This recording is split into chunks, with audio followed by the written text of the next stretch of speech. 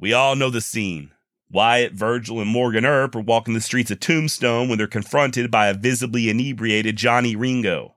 He informs the trio that he wants their blood and their souls, and he wants them now. Wyatt refuses to fight, says there ain't no money in it, and he tells Ringo to go sober up, as he and his brothers turn and walk away. At this point, Johnny really begins to rage. Don't any of you have the guts to play for blood? And that's when Doc steps out. Oh, yeah. Fingers dancing close to the butt of that holstered revolver, another pistol concealed behind his back. He'd been watching events unfold from a nearby barber's chair, and once Ringo blurts out his bold invitation, Holiday decides he wants to play. And you know what he says next. Or at least I should say you think you know. 1994's Tombstone remains an iconic movie that produced many an iconic phrase. One in particular that people have been quoting nonstop for the past 3 decades. A simple idiom now emblazoned on t-shirts, hoodies, whiskey tumblers, keychains, shot glasses, bottle openers, beanies, baseball caps, even fuzzy socks. In my kitchen right now is a coffee mug with this famous expression printed on it in big, bold letters. But are those letters wrong? Are we wrong? Is this some sort of Mandela effect? Did our ears betray us? Or are there simply some among us pretending to be smarter than they really are? What the hell did Val Kilmer, aka Doc Holliday, really say? And what should he have said? You called down the thunder? Well, now you've got it. My name's Josh, and you're listening to the Wild West Extravaganza.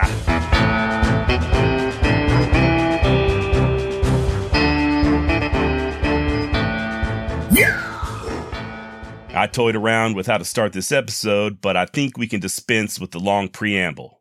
This myth, in my opinion, has gone on long enough, so I think it's time to put this one to rest. The phrase is Huckleberry, or to be precise, I'm your Huckleberry. It's always been Huckleberry, and it'll always be Huckleberry. The scene I previously highlighted has Doc stepping out and telling Ringo, I'm your Huckleberry, that's just my game. Meaning you want to play for blood, I'm your man, that's just the type of contest I enjoy participating in. That's what I and millions of others have intuitively gotten out of that scene over the years, and we all heard Doc say Huckleberry. But somewhere along the line, word began spreading that what Holiday really said in the movie was I'm your Hucklebearer. Huckle being another name for the handles of a casket, and in some areas a Hucklebearer was just another way of saying pallbearer. In other words, given the deadly context of the confrontation there on the streets of Tombstone, Doc was telling Ringo that he was about to send him to his grave.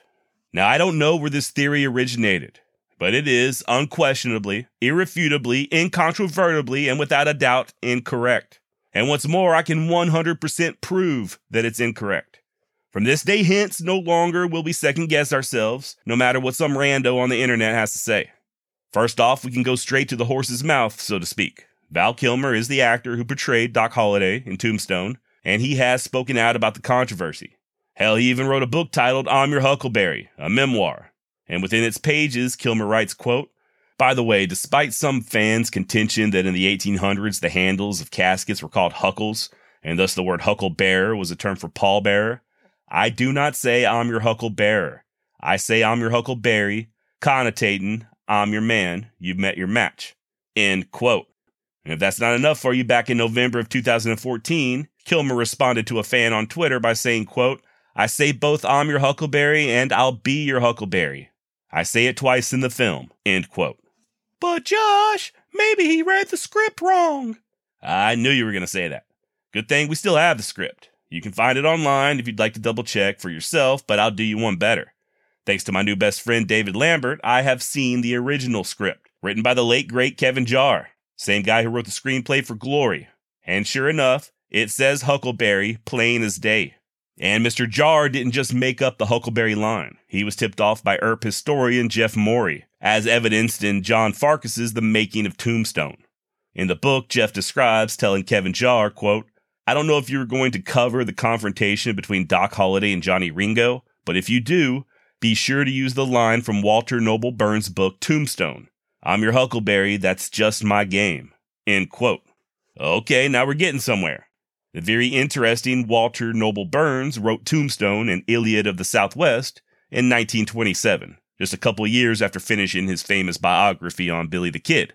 And sure enough, in the book Tombstone, Burns describes the standoff between Ringo and Doc. Once again, hat tip to David Lambert for sending me a screenshot of the exact page. "They say you're the gamest man in the Europe crowd, Doc," Ringo said. "I don't need but 3 feet to do my fighting. Here's my handkerchief. Take hold."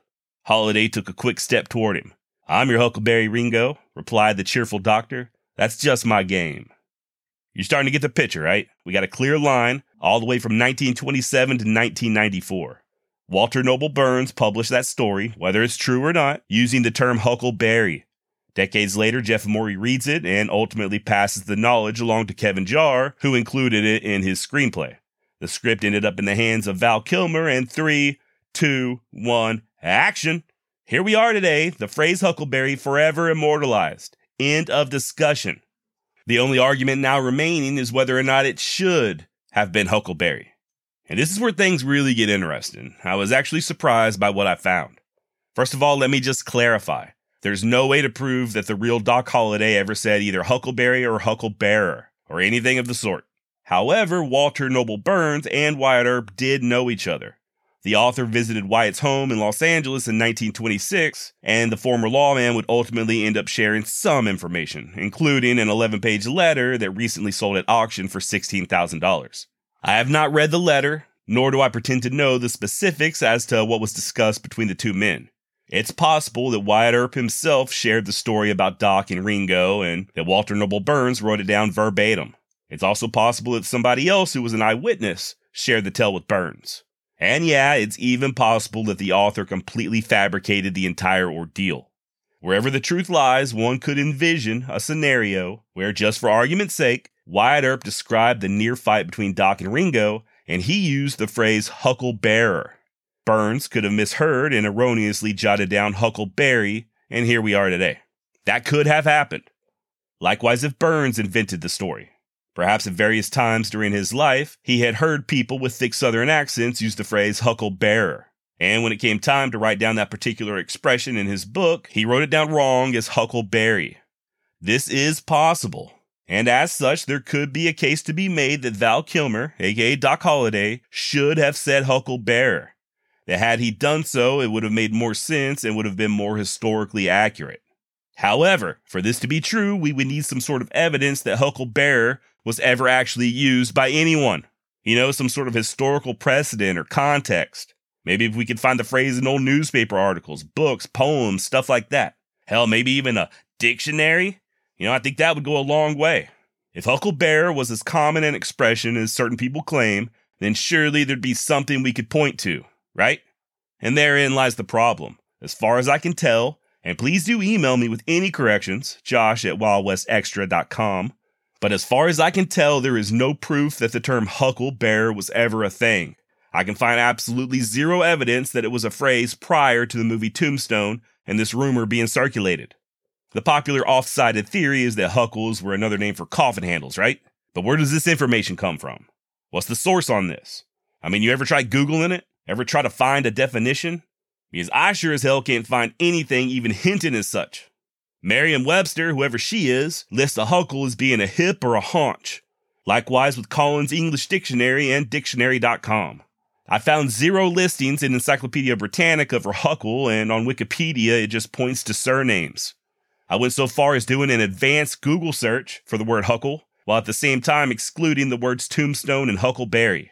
And my only results were the definitions I just relayed, haunch or hip, a bunch of people with the last name Huckle, and some cartoon on YouTube called Hooray for Huckle.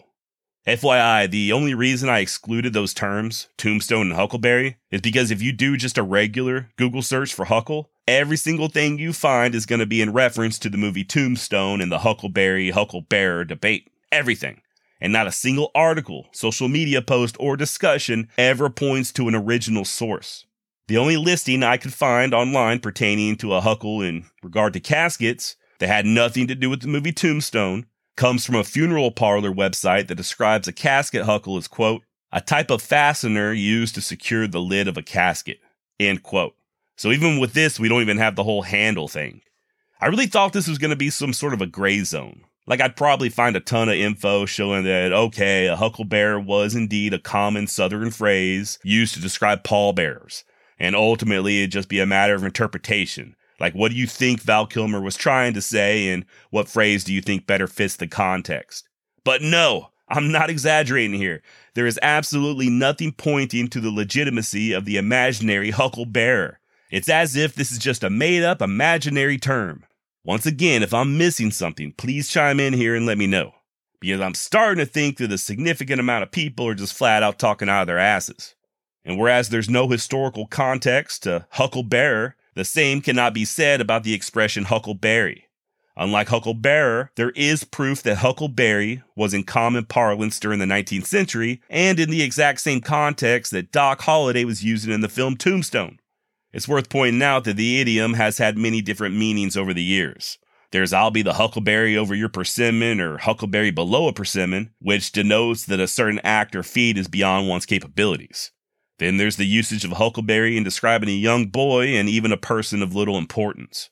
There's even a story, not sure how true this is, of a knight coming to the aid of a damsel in distress and draping a garland of huckleberries over his lance, meaning that he would be her champion.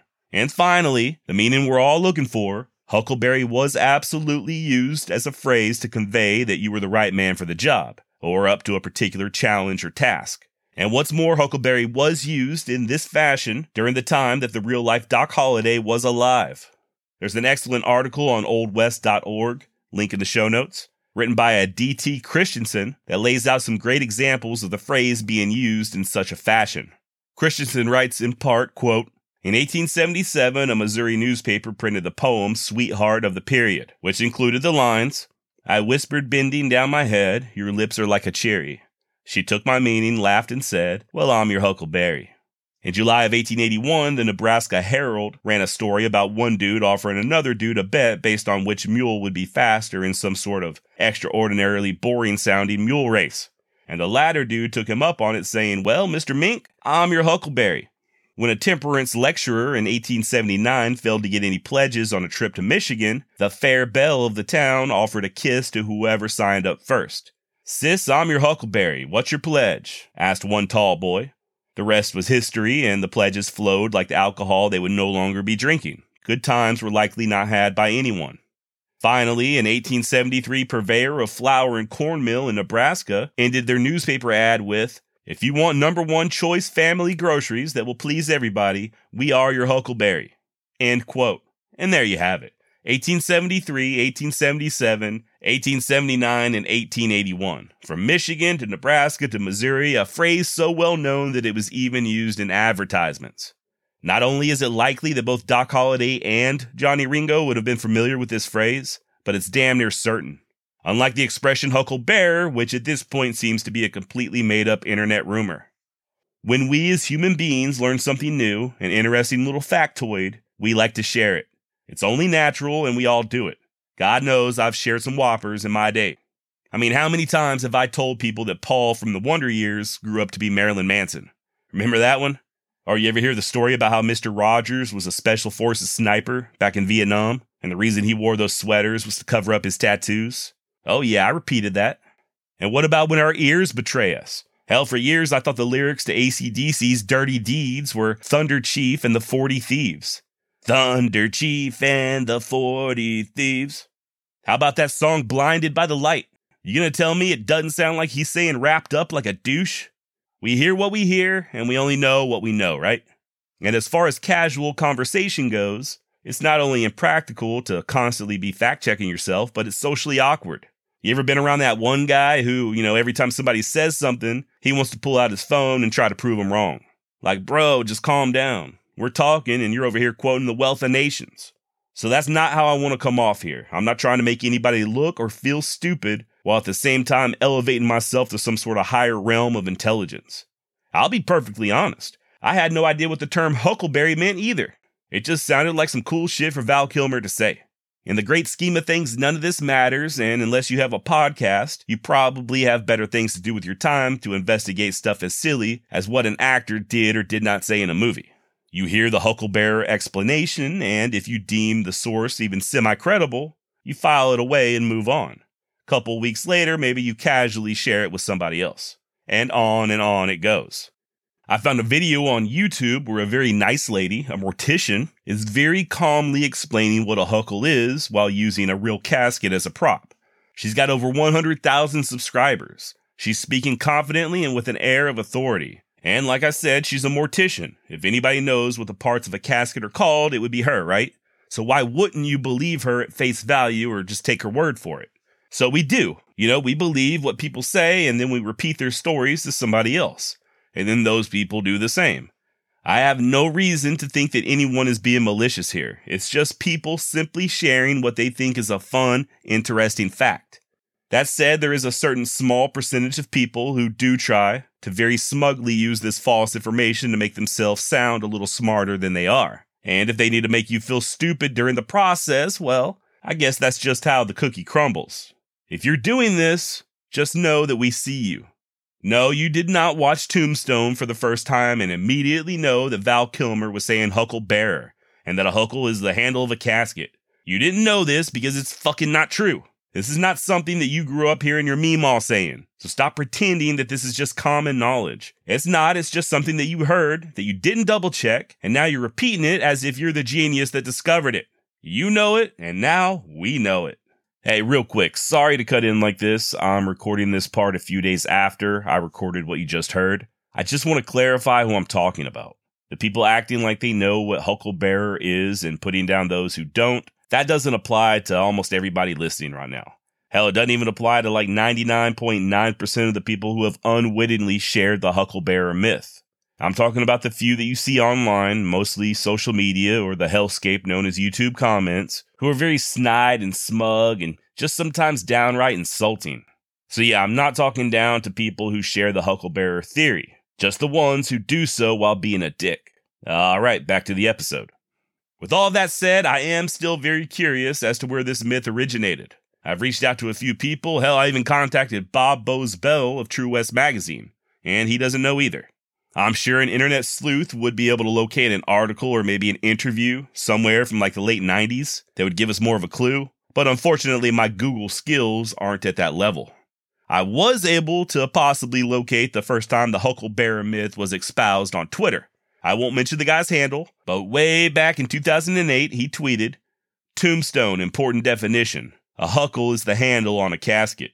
So the doc quote is I'm your Hucklebearer. Make sense, question mark? You are welcome." End of quote. 2008. That's over 14 years ago. That tweet's so old it's about to get its driver's permit. And the crazy thing is, this guy's still active on Twitter. He's an older gentleman, but I did hit him up, asking if he possibly remembers where he first heard the Hucklebearer story. He was kind enough to reply and said he can't remember, but it was probably from his brother Dan. Fucking Dan.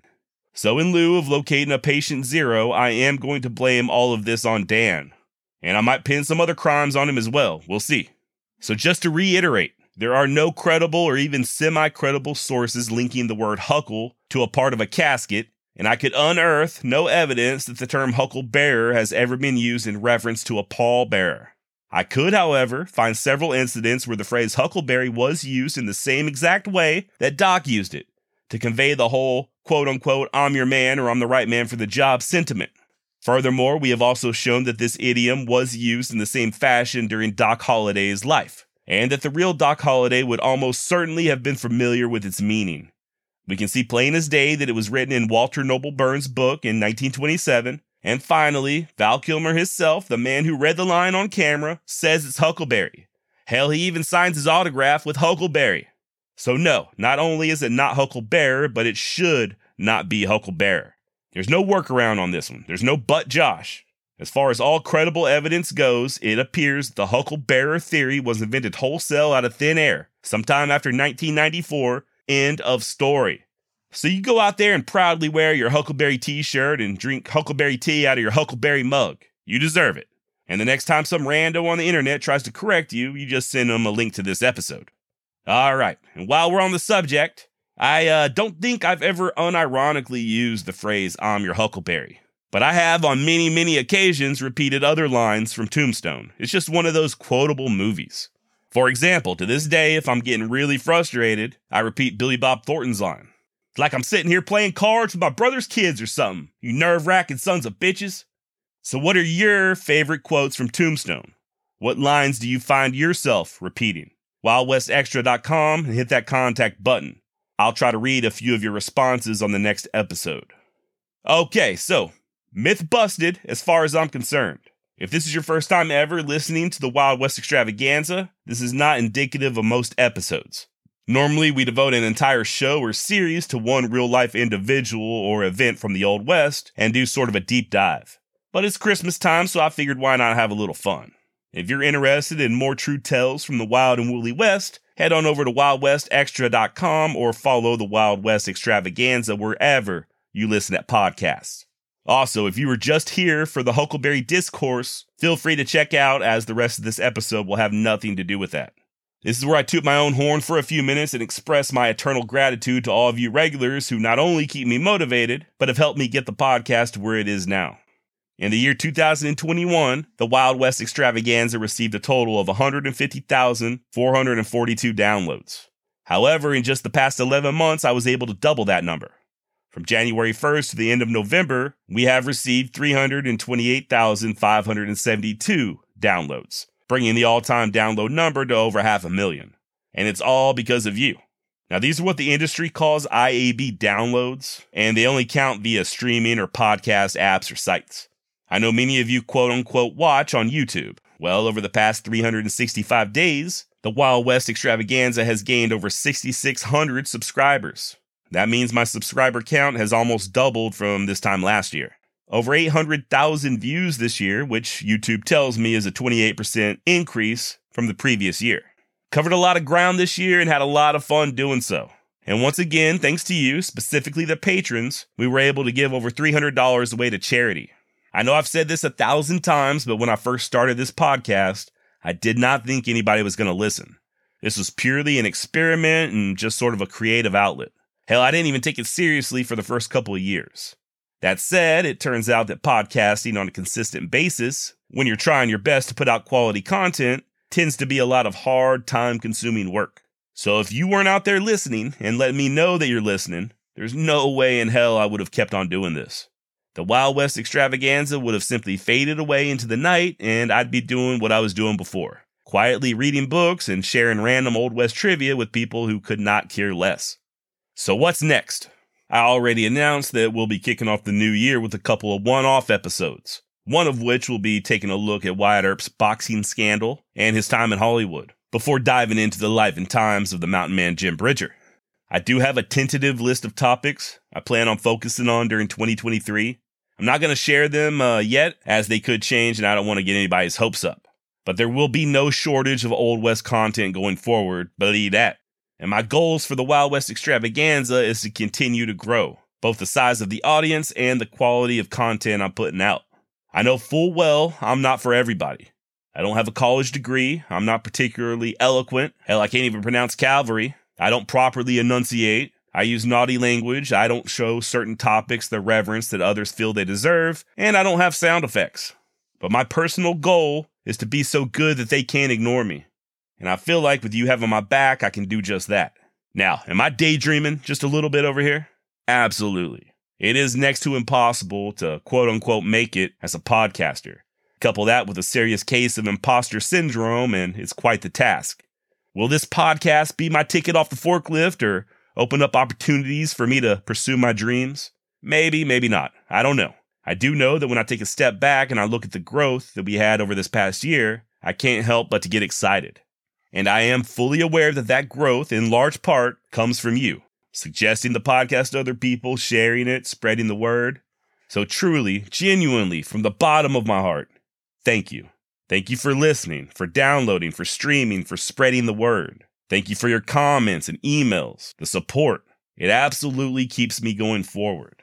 And with that, I hope you and your families have a very Merry Christmas and a Happy New Year. Happy Hanukkah, Happy Kwanzaa, happy whatever you feel like celebrating. Looks like it's going to be a frozen holiday for many of us here in the States, so please stay safe, stay warm, and I will see you next year. Adios.